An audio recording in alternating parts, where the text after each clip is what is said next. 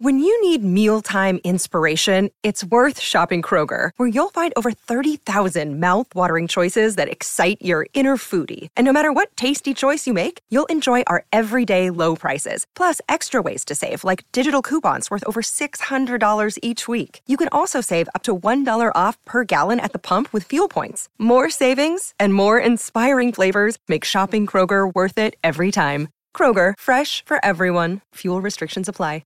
Hey, it's Andy Petrillo, and you're listening to Tobin Tonight.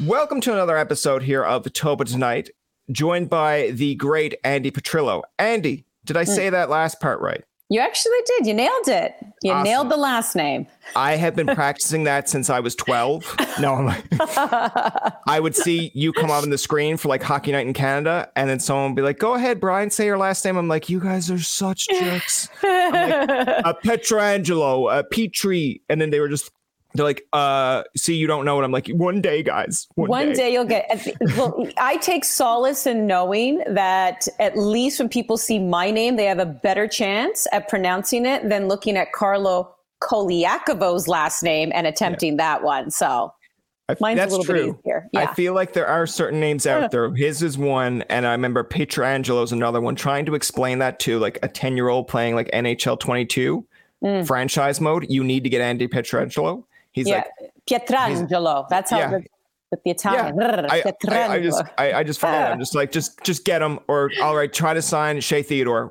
Either one of those. It's like a name that you can pronounce. Great. I want to ask you, because kind of talking a little bit about the name side of things.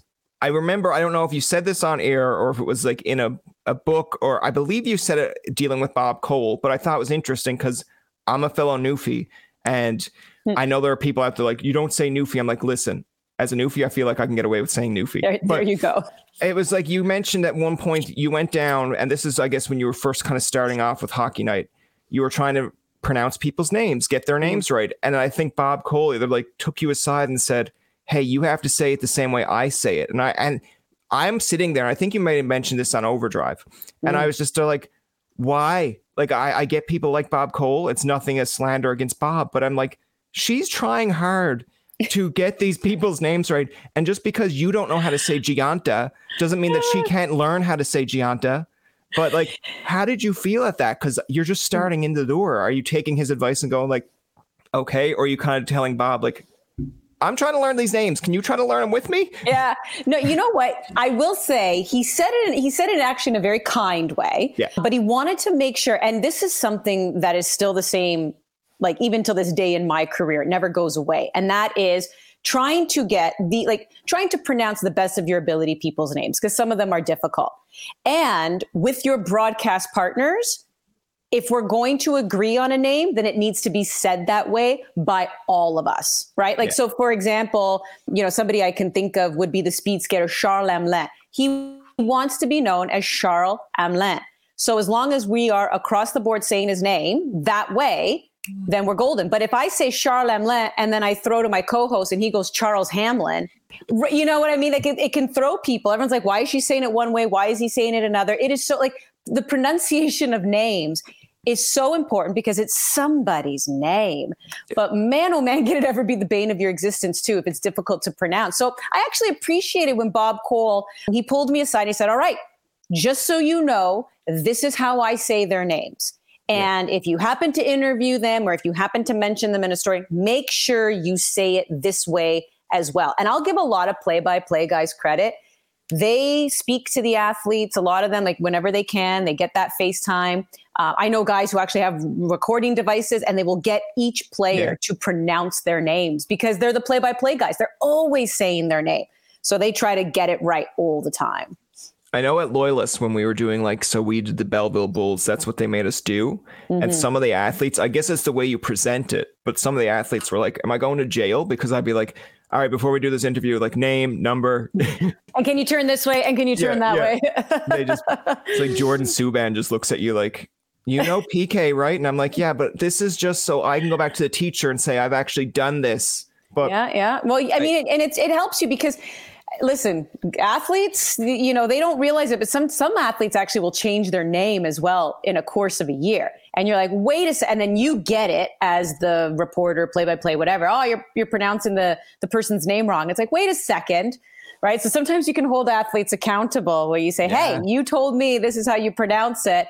And I get it, because a lot of the athletes too. And this is funny because some of them will just say, hey, call me this. So I remember Chris Versteeg was a good one. So he came on over the Toronto Maple Leafs. He'd always been known as Chris Versteeg. He won a Stanley Cup with the Chicago Blackhawks as Chris Versteeg. Suddenly he walks in. He's like, everyone, now I am Christopher Versteeg. Not a big deal. I mean, his full name's Christopher, but he was adamant. And finally, one day I just said to him, like, why are you changing it? You've been in the league for years.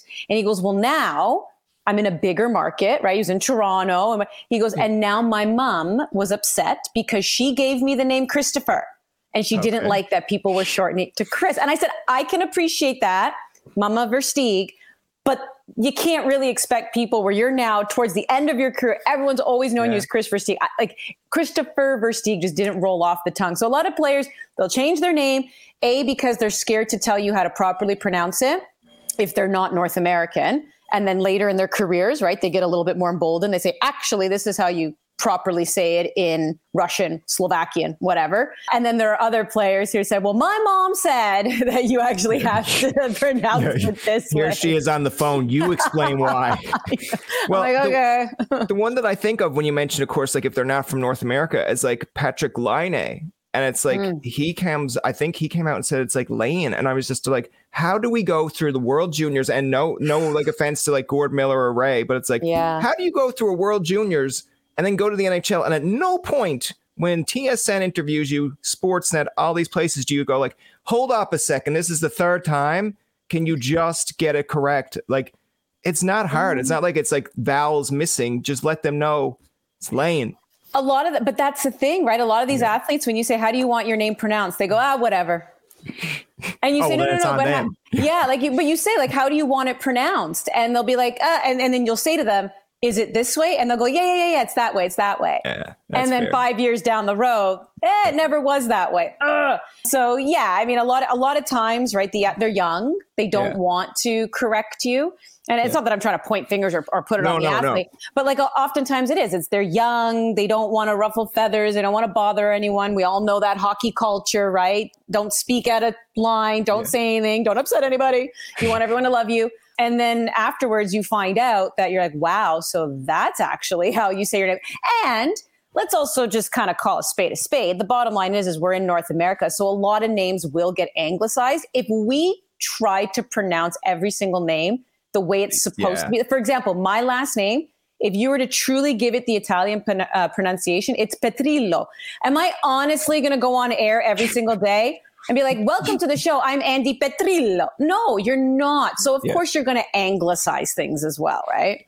I think it's funny because like to kind of go like after this to go into like a different topic, just because it's funny to me, like we could have done this for like 50 minutes, but like I find like when someone gets drafted to Montreal, like we had Michael Ryder, but it was not Michael Ryder, it was Miguel Ryder. And I was like, I wonder how he takes that when he comes home and there's like someone in Newfoundland going like, hey, look, it's no longer Michael Ryder, it's Miguel Ryder. He's like, stop it.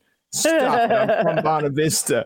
Or the case when I get someone who calls me from like a bank, they'll be like, is it Tobin or Toban? I'm like, I like that you want to try to make it French, but I'm like, I'm not. I'm from Newfoundland. But there's a part of me that's like, oh, next time I go to Ottawa, Tobin. And they'd be like, ooh. It does sound a little more prestigious. It does. And they'd be like, talk French to us. I'd be like, all right, it's Tobin. God. You get found out pretty quickly. Yeah. I want to ask you, like, you'd recently just had a birthday, so happy birthday. I did, thank you. What kind of events did you do during this birthday? Oh, I worked. Honestly, let me tell you how sad my life is now. It was fun. So for me, I probably decided in my 20s that I was no longer going to have a birthday. I was going to have a birth week. So my celebration, yes, because, and it wasn't me trying to be a diva, okay, maybe just a little bit, but it just so happened that my birthday, oftentimes, not this year, but oftentimes my birthday would always fall around the Easter weekend. Okay. So I would either, do something with my friends, and then we would inevitably get together with family for Easter. But then it would also turn into a birthday celebration because I didn't have a chance to see them. And then there'd be like another set, you know what I mean? Like it was always something that got extended because oftentimes it would fall on the Easter weekend. And I just said, just make it a week. So that's what I did. I took off to the spa for a couple days, which was very lovely, all on my own, and just chilled and relaxed, and spent hours at a time getting treatments. Came back home, had to work through my birthday. And actually, my birthday, which is April 9th on the Saturday, I was working downtown at CBC. And I can't remember, honestly, even pre-COVID, the amount of people on the streets of Toronto, because the Jays game had just ended. Yeah. It was their home opener. It was like 50,000 people. Crazy. The Leafs game was happening that night. So as 50,000 are leaving, 20,000 are coming in. And it was, like I said, even pre-COVID, I don't remember. Maybe it had to have been the Raptors parade. Maybe that was the last time I saw that many people out on the street. So, of course, I just hammed it up and pretended everyone was there to just celebrate my birthday. But that was basically, and then just had lovely dinners with family and friends, which I wasn't able to do on the day of because I was working. So it got extended the week. Do you find yourself like more of a workaholic, or is it more or less like you space it out? Because I know for me, kind of like relating it to your side of the story here, if you work in an office place and they kind of tell you, okay, like a lot of people will take, say, Canada Day off, or they'll take summers off. I'm like, I don't want to take summers off. Not because I don't like summer. It's just more or less like World Juniors is kind of like my summer, or like going to my birthday in October is kind of like, all right, that's where I'll take my week while you're all working. That's where I'll enjoy myself. But like some people like, but it's summer, it's nice weather. I'm like, yeah. And it's also long days. And if I get off at 3 or 4, I still have plenty of the day left. Like I don't need to worry about a whole day of just being like, all right, 3 o'clock now. What'd you do for the rest of the day? Nothing. I wait till 3 o'clock. Yeah. No, I would definitely classify myself as a workaholic. Even though I left Leafs lunch to quote unquote lessen my workload, that just does not exist in my world. It's still been so busy, but I'll try to take my vacations. Usually I take them around events that I know I'm not working. Right. Yeah. So to your point, I don't work World Juniors. So oftentimes that'll probably be like when I'll take my vacation and I'll go somewhere. But really, I'm working a ton in the winter. In the summer with CBC, we have a lot of World Championship coverage, so I have to do that. It's really hit and miss. But there are things that are planned around my work schedule, because if I'm the host for certain events, like, we just did a whole round of World Cup qualifying for the men. I have to be there for every single game. There's no such thing as I'm going to go on vacation, someone else is going to host that game tonight. It's like, no, you are the host of the World Cup qualifier. So you have to continue doing them. But I'm definitely a workaholic. I'm learning as I'm getting older. It's not easy. A lot of people mastered this a lot younger than me, but I'm learning now in my 40s to finally say no, because it can become very overwhelming. Because I think in the beginning of my career, and then also, let's just be honest, if anyone's interested in getting into this industry too, right? A lot of us are freelancers. You're really scared to say no because you don't think the work's going to be there. When you're young, you want to take everything on because you want to prove yourself. And then just even when you're somewhat established, again, as a freelancer, you just don't want to say no because you're scared if you do, that'll give you a reputation. And then maybe that producer, that network won't call you again. And it can really do a number on you. It can really burn you out. That's nobody's fault but my own, right? And in doing that. So now I'm slowly learning to say, my time is my time. I need to space it out. And yes, I might have 2 hours where I'm doing nothing, but that 2 hours is where I literally need to do nothing. Maybe just read a book or space out. Like I still need that for my peace of mind. So I'm learning to do that as I get a little bit older.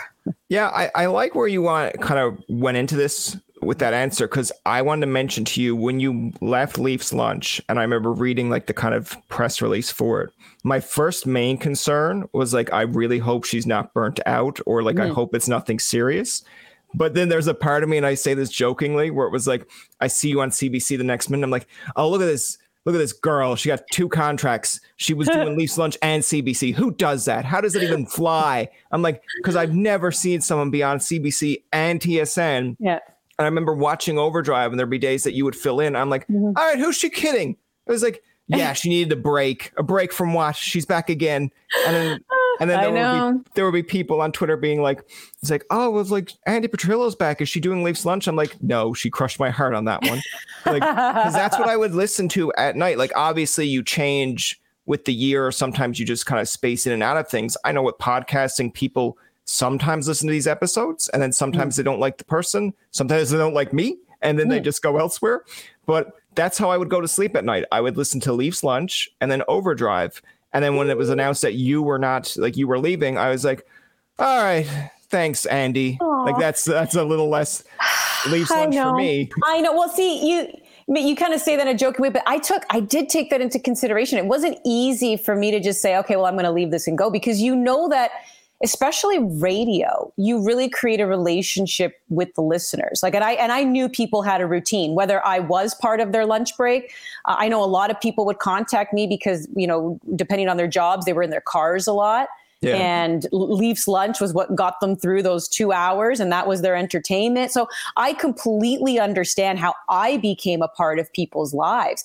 And it wasn't a very easy decision, you know, to make. And there were a lot of things behind the scenes and the humming and the hawing. Do I stay? Can we do this more? What else can I do? Like, you know, you're just trying to fit these pieces of a puzzle together, but it just wasn't, you know, unfortunately coming together. But clearly I did leave on a very good note. I'll be hosting Overdrive, you know, later this week as well. I've already been on a handful of times. Everyone understood the decision that was being made. Yeah. And that's why I still left. You know, it was a good relationship, but I get you. Like, trust me, it was not easy for me, because I knew that as much as, like, I asked people to let me into their lives, and they did. And now I was like, bye. So I get that. I get that it was, you know, a bit of a shock to some. Hello, I'm Wendy Mesley. There you are. A lot of people have wondered what happened to you. I could say the same about you, Maureen Holloway. Well, here we are, a few years after we left our previous jobs. We've been busy. We have a podcast. I know, you're thinking, who doesn't? But ours is really good. It's called Women of Ill Repute. We don't just talk to women, though. Just the most interesting people you'd ever want to meet. Artists, musicians, comedians, doctors, activists, convicts, writers, sex workers. Drop some names. Jan Arden, Pamela Anderson, Bruce Coburn, Samantha Irby, Louise Penny, Marilyn Dennis, Colin Mockery. We laugh, we cry, sometimes we argue. Come and find us.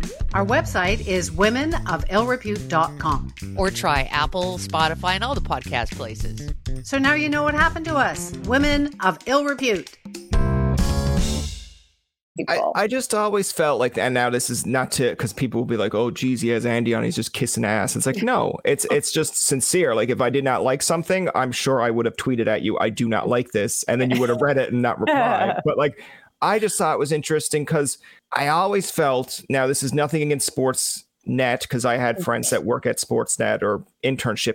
I grew up on The Score. I grew up watching like Cabby. I grew up seeing that. And then I, as like 10 years old, you're like, I like The Score. But then when The Score kind of got overtaken, I've seen the people go from The Score to TSN. And then I kind of watched TSN because Jay and Dan, James Duthie. But I always felt like the women on TSN, they were getting their chance. Like, I just felt like they were getting a little bit more of a shot. And I grew up listening and watching Kate Burness. So when you kind of went into that fold, I was like, she is right where she needs to be, because at CBC, when it was just the iDesk, I was like, she's the only girl there at the time, like in the studio side. And I'm like, geez, if we could get her, it was almost like when you're watching like a WWE or an NHL game and you see the guy in the minors and you're like, just give him a shot at the majors. And I know CBC is still a major, but I was just like, give her some females that she can kind of go inside with, like she can be a co-host or do things with. When I do see you on Overdrive or on Leafs Lunch and you're interacting with people, I was like, wow, like she's good. She knows her role, but she's also getting these other ladies that are experienced. So it doesn't feel like you were kind of like in a man's cage where it's like, all right, like who do I associate with here? There's no other women around. Yeah, no, listen, it's really, it's true. And we're seeing obviously more and more women. And by no means was I ever the first to knock down on the door. There were so many women who came before who are so incredible. But to your point, I want to say when I joined Hockey Night in Canada, I think I was the fifth woman ever to be part of Hockey Night in Canada, and then first ever in studio, to do that. So yeah, I mean, and then to your point, right? So you're kind of few and far between. And even though Cassie Campbell Pascal, was part of Hockey Night in Canada, she was doing a lot of things in Calgary. We're never really together, when we were there. And I can share a story, with you, just my experience though, right? With, Sure. With TSN. And I remember this was when a lot of the turnover was happening. And Rogers had just purchased Hockey Night in Canada. And I really wanted to be a host, right? I wanted to be in the trenches. I wanted to do game. I wanted to do pre-game, halftime, post-game, right? Yeah. And because there are so many jobs that you can have in this industry. You can be a reporter, you can be at the desk reading highlights, right? Or you can be a game host. And I wanted to be a game host. And I found that it was very easy for a lot of networks to put women in the highlight chair. Again, Great.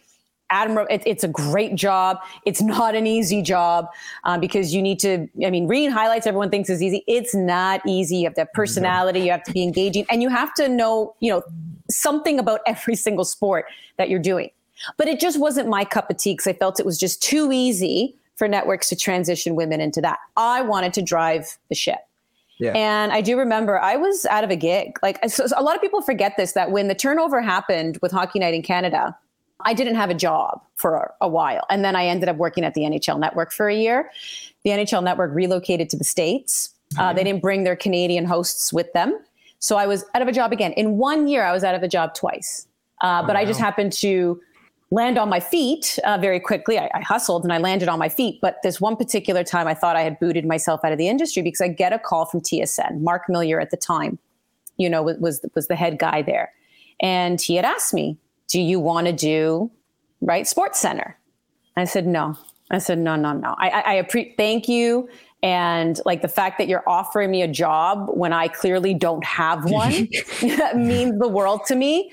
But I don't want to go down that path. I have worked so hard to be a game host. I've worked hard to be the next Ron McLean, the next, James Duthie, Scott Russell, you name it. I'm I've been working towards that. I don't want to do this detour now. And he goes, fine, I get that. I completely get that. If anything comes up, I'll let you know. And I'll just never forget leaving that meeting thinking, did I just shoot myself in the foot? Did I just boot myself out of the industry? Because I said no. But he ended up calling me a couple of weeks later. And he says, I don't have anything full time, but I can give you what you want on a part-time basis and we'll see how it goes from there. And that's when I ended up doing the Premier League on TSN because there were days where Luke Wildman was doing play-by-play for other stuff, had to travel and he couldn't do weekends because he was doing Major League Soccer stuff. So then I would go in and I would fill in for him on the English Premier League and started doing soccer for TSN. And so that kind of happened in this rollover, with the NHL Network. So at the time I started doing NHL Network and TSN at the same time. But I stuck to my guns, right? I really just wanted to be that host. And to your point, TSN gave me that chance. They said, okay, that's what you want. I hear you. Yeah. And when something came up, they called and they granted my wish. So I'll always be grateful for that. That's for sure. I do think it's interesting because when you mentioned, of course, about earlier about finding the line of saying no and having your own kind of personal space, it's kind of interesting. When you look at the personalities at TSN and CBC and getting their backstory, of how they got into the field. My favorite one, because kind of you told a story, so I'll tell a story that's kind of related to you, is we had James Duthie on a podcast once. This is way early. And I remember emailing because they were doing a Carleton game and he was going to do the coin toss. And I emailed Carleton PR. I was like, hey, I'm at Loyalist at this time, but I'm going to be there for Carleton because I'm an alumni. And can I interview James Duthie? No. Just instant, no. And I was like, all right. I was like, I've done a few internships at this point. I know what emails you have to do, at bellmedia.ca, blah, blah, blah. Mm-hmm. And I was like, worst case scenario comes past postmaster delivery fail. It didn't. And I was like, all right, that's good. So then I went to the homecoming, seeing James. And I was like, listen, I know if you don't have the time, that's fine. I'm here with a microphone. Maybe 10 minutes. Do you got 10 minutes just to do a quick chat? And he's like, sure, I got to sign a few autographs. Then I'll come to you. And then I was like, okay. And I waited right by him, almost I almost felt like a Newfoundlander version of me is kind of you don't do that. He'll find you. But the other part's no, he might walk away and then I'll never find. So I ended up doing the interview and I found out then a year later when we actually had him on this podcast of how he got into his job. And I was like, great, that's an interesting clip. So I posted it on like Twitter, Facebook, whatever, with his permission. And I was like, all right, because I'm still relatively new, it wasn't getting a lot of attention. And then I think you went on overdrive one day and you were telling the other two guys of how James Duthie got into his job. I was like, guys, did you ever know how weird it was that, like, you know, did you ever figure out how James Duthie got into his job? Like, someone got like pretty much shot. And that's, and I was just like, that was the clip that we used, Andy. I was like, what are you doing? And then everyone's like, Andy, he's so good. She found out. And I'm like, and so did I. Like, where's my credit? but I like how you were mentioning like the hard work side of things, because I know you mentioned that you were the first kind of female in studio host with Hockey Night in Canada. But doing a little bit of research, there's a lot of firsts that you've had, like the first female to host Leafs Lunch or have her own radio sports talk show. I believe in 2016, you won a Canada Screen Award, and that was the first time they kind of ever acknowledged a female host for a sporting host role. And then 2022, this year, you've got it for Best Sports Host again.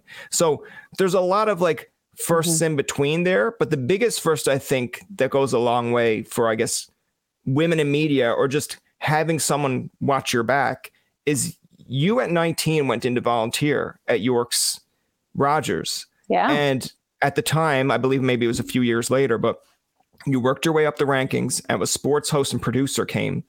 And the executives, from what I read anyway, is the executives were like, we don't want two females, one doing news, one doing sports. What's on the go here? I think the girl's name was Lisa McLean Stellick. Lisa McLean, Gord Stellick's wife. Yeah. She went to bat for you. And like, that's, to me, when I'm younger, when someone goes to bat for me, I'm like, of course you're going to go bat for me because you're my buddy and you're my friend. Why not? But like in those kind of roles, it's not like she has some leverage, but they could easily say, all right, you're gone too. We don't want her. We don't want you. So I know she was the station manager, but someone can still say, we're leaning more towards this way. But how big of a role, I know this is kind of going all over the place, but how big of a role was that for you that someone went to bat for you and ended up actually winning that? Because you actually did get to, and that kind of helped your career, obviously. Yeah. Oh, listen, till this day, I mean, Lisa knows that I think the world of her. If she doesn't, I hope she does, because I do. I always mention her, and I always mention that story because that was also the first time that my gender ever got brought up. Like I've said this before, like I'm an only child.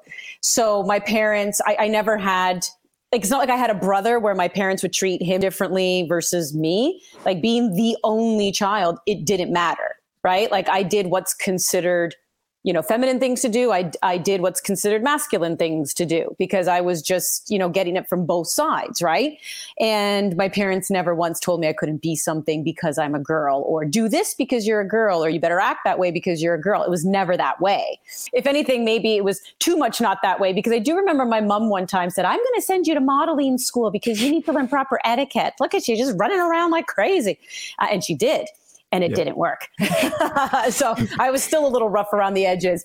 But yeah, so when Lisa, you know, she had been my station manager for a while at that point, because I had been volunteering, I had been doing stuff in news. And when I knew the sports guy was leaving, you know, and I went to her, I said, I want this gig and the time is perfect. I'm graduating from university at the exact same time. And she agreed. She goes, yeah, this is perfect and everything. And basically, you know, had without, you know, formally offering me the job, was saying like, the gig's yours. I can't imagine it going to anyone else. And then I'll never forget, like a few days later, the look on her face when she said, she goes, I can't believe that I'm saying this, but I can't offer you the job. She goes, yet, she said, give me time because I'm not giving up on you. She's like, but I've basically been told that they don't want two women at the desk.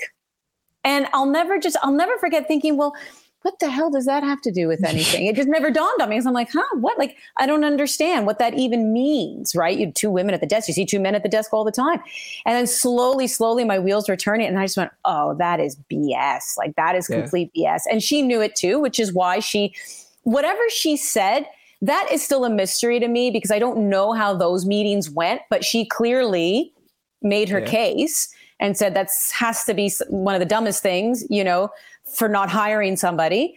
And they gave me the gig and I never really looked back. I was there for 2 years before I ended up getting the job with Leafs TV and moved on. But of course, like, it feels incredible when someone goes to bat for you because they believe in you, which emboldens you obviously a little bit more, gives you confidence that you're doing a great job. But it was also, like I said, the first time that I got a taste of, you can't have this job because you're a woman. And I went, I don't like that. Hi, I'm Steve Yerko. And I'm Tara Sands. Now available from Maji Media is our new podcast, 4Kids Flashback. 4Kids is the company who brought you the English dub of Pokemon in the late 90s and so many other shows like Yu-Gi-Oh!, Shaman King, Teenage Mutant Ninja Turtles, Kirby, the infamous One Piece dub, and so many more. We'll be talking to the people who worked at 4Kids. Actors, directors, writers, editors, producers, engineers, you get the point. And hopefully get the answers to questions both you and I have about the company. I actually worked there as a voice actor on some of the shows. And I was a kid watching the shows and remember way more than Tara does. And thank God for that. Steve is actually a professional storyboard artist, which gives some really unique insights into anime and animation. Subscribe today wherever you get your podcasts. That's the number 4Kids Flashback. Like, and how old were you when this was? Like, say, what, 20, 21, 22? No, I probably would have been about 23, 24. I was just 24 because I was just graduating. Because I did university and college.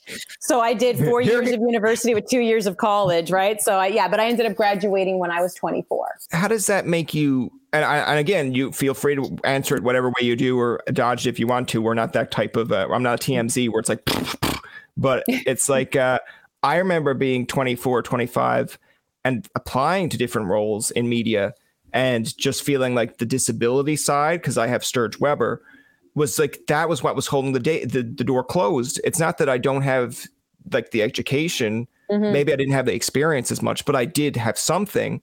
But it was almost like, well, if you don't know about the disability, just ask. It's like, I'm clearly putting it on a piece of paper. I'm not hiding it, but I just felt like kind of like, okay, is media even open for people like myself with disability? Like, what's closing the door? So, and I don't have any clout. I can't go in a room and be like, how dare you? But like, how do you feel at like 24? And this is like your first kind of inkling, like, all right, maybe I'm not going to get places because what about there's another woman there? They're not going to want me because they already have their woman. Yeah, well, and so that's another topic, and you know, and I'm happy to see that that's changed, right? Because for the longest time, there was always like the token female, and sadly, a lot of women who were the token woman wanted to stay that way and didn't help other women coming through. And I always say to women, do you want to be, you know, the lone token, or do you want to be part of a treasure chest full of gold? Because I think we all know which one we'd want. And that's why, like, so I'm so glad of that whole lone female, take a hike, right? The more the merrier, everyone come on board. But I think what's important is I've been very lucky to have a good surrounding cast, right? Whether they be my superiors, like somebody who can go into those meeting rooms and speak on my behalf when I was a lot younger. And then also just, you know, my peers. So another, you know, I had a couple incidents. I mean, I'm sure there was way more, but two right now that's standing, you know, at the top of my head is when I first got my job at Leafs TV, I would travel with the team. But I had a great cast, like Joe Bowen, Greg Millen, Jim Ralph, Dennis Bayak. These were guys that I traveled with as well. And, you know, one time too, we were actually we were in Tampa. So the Leafs were taking on the Lightning, and it's morning practice. So we're all, you know, along the boards. We're all just sitting there. We're all just watching, like as one does at morning skate. And this security guy comes, like just makes a beeline to me. I need to see your pass. And I'll never forget, like Joe Bowen going, well, why are you asking just for her pass? Why don't you need to see the rest of our passes? And the guy just kind of, you know, was taken aback, but that was the point. It's like, you see men and you see one woman, and that's the woman you think she doesn't belong because she's a woman. The men, they must belong because they're men watching hockey. But the woman, nope. So you better check her media pass, and you better check that she has it. So I love, like Joe Bowen, I remember kind of gave a little, take a hike, buddy, because this ain't going to end well for you type of thing, right? And I had a lot of incidents like that. I'd be walking with them down the halls. You know, we'd be on our way to dressing rooms or whatever, be on our way to do interviews and security always stopped me. And one of them would always speak up on my behalf and say, take a hike. Like, it is so obvious that you are stopping the woman and you're not stopping the men. So, I mean, I had like little incidents like that throughout the way, but I just had a wonderful group of people that I worked with as well. So that was really helpful. I like, though, like when you mentioned, of course, the comment about like, do you want to be the token or do you want to be like of course, one in the treasure chest kind of, I guess that was right. But like, I like that there was two stories that come to mind for you that really kind of give you that compliment is when you left Leafs Lunch. Now, again, I don't have a memory of a fish, but I might not. There's been so many interviews, so kind of cross references. But I remember Tessa Bonhomme saying, I think it was you that she kind of went to where you said, I'm leaving Leafs Lunch. And she wanted to kind of get her foot in the door of how to get into broadcasting. And I think you either kind of gave her a good word of advice or kind of gave her the heads up that you were leaving. And I think that's how she kind of got her foot in the door with where she's to now. But I believe it was in her interview. Again, listen, there's been a lot. Leafs TV, yeah. So when I left Leafs there you TV, go. Yeah, Leafs TV. Yeah. Yeah, they were bringing her on board 100%. That's one thing I have to say I've always taken pride in is I've always left my door open for other women to just come and talk to me. Because when I was younger, I remember, certain women ignoring me. I remember them feeling threatened. I remember them not wanting to help. But the feeling that warms me inside and makes me smile are the women who did. Yeah. And they will always mean more to me, than anything else. And I always want people when they think of me, and I try my best. You can't please everybody.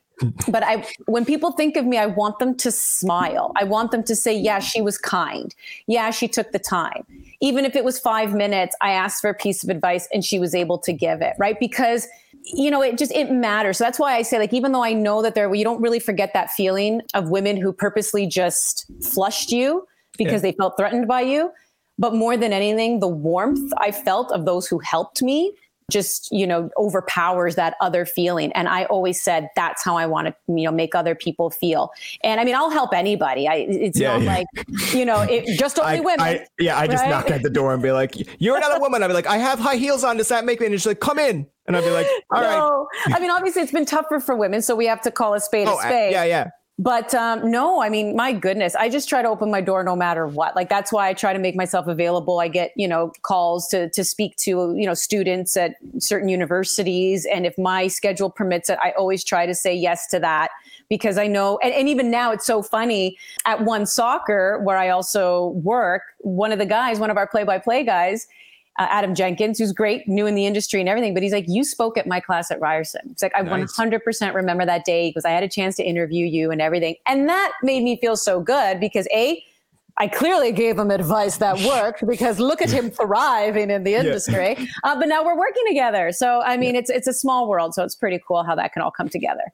I feel like I want people to remember me as, hey, remember that person on the internet that you thought was this? And then when they go back and then they like actually meet you and they're like, he's just he likes to just talk a lot of crap a lot on the internet. But then when you meet him in person, he's like the kindest person in the world. I'd be like, yes. Cause then if anything, it's like the Andy Kaufman approach where it's almost like what you thought wasn't actually what it was. It's like, all right, cool. I want to ask you, of course, throughout your whole career, going from all these different places, what has been almost the highlight for you? Because in my mind, I think it's like, bringing the Stanley Cup to Haiti, or like you seem like a big soccer person, obviously married a soccer player. I would think that soccer is a big deal, but like in all your career, what would you consider the highlight? This interview, obviously, come on. No. Well, I took the words out of my mouth. Give me a second. That's fair. I will say, okay, so there's something so special about professional sports. And you're right, when you're covering, an MLS Cup final or Stanley Cup final, and it's the atmosphere, the vibe, knowing how hard, that team has worked to get to where they are. So I never want to take anything away from any other sport. But to me, the highlight of my career, something that is always so near and dear and continues to take my breath away, is when I worked the Olympics.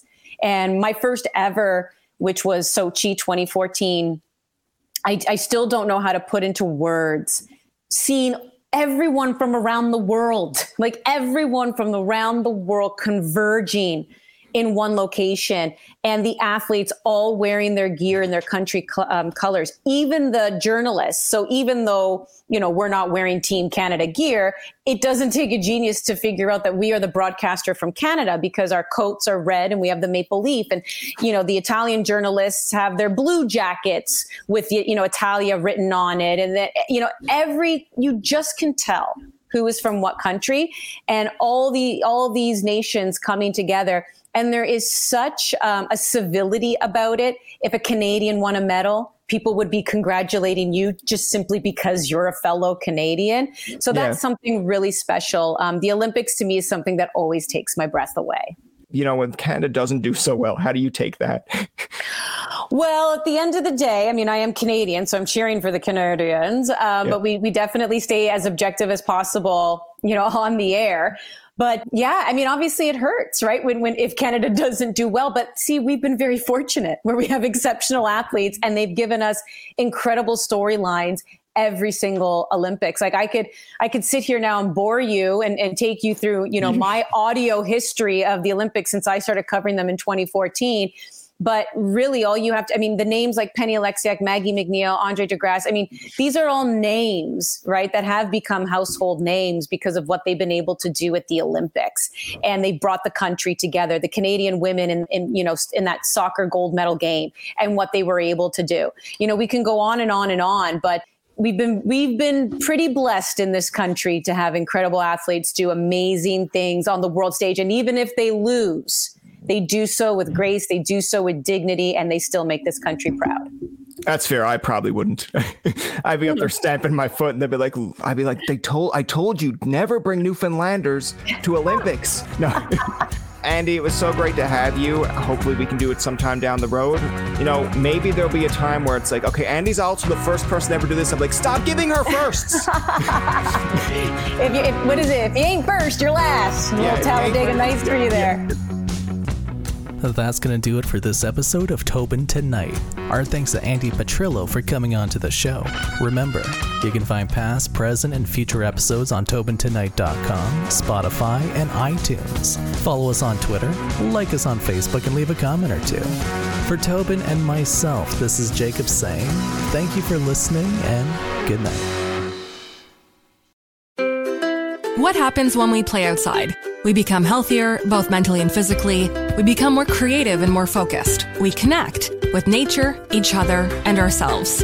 Let's Take This Outside, a new podcast hosted by me, Marianne Iveson, an aspiring outdoor athlete and nature lover. I speak to athletes, outdoor professionals, and scientists about their connection to nature, how it affects their performance, and everyday life. Let's Take This Outside, available on Apple Podcasts, Spotify, and Google Podcasts, and at letstakethisoutside.ca. I'm Jeff Woods, and I'm shining a light on music and the rock stars who make it. He just was one of those people, he stood out. He was a magic guy. He really was a magic guy. We all have faults. He had the same amount of faults as we all had. This was before Led Zeppelin. Robert was full on. I mean, he was Led Zeppelin without the band behind him. He had the hair, the jeans, the whole thing, you know, and he was amazing. The Records and Rockstars podcast, heard around the world and yours to hear wherever you get podcasts. All the episodes from JeffWoodsRadio.com. Another Sound Off Media Company podcast.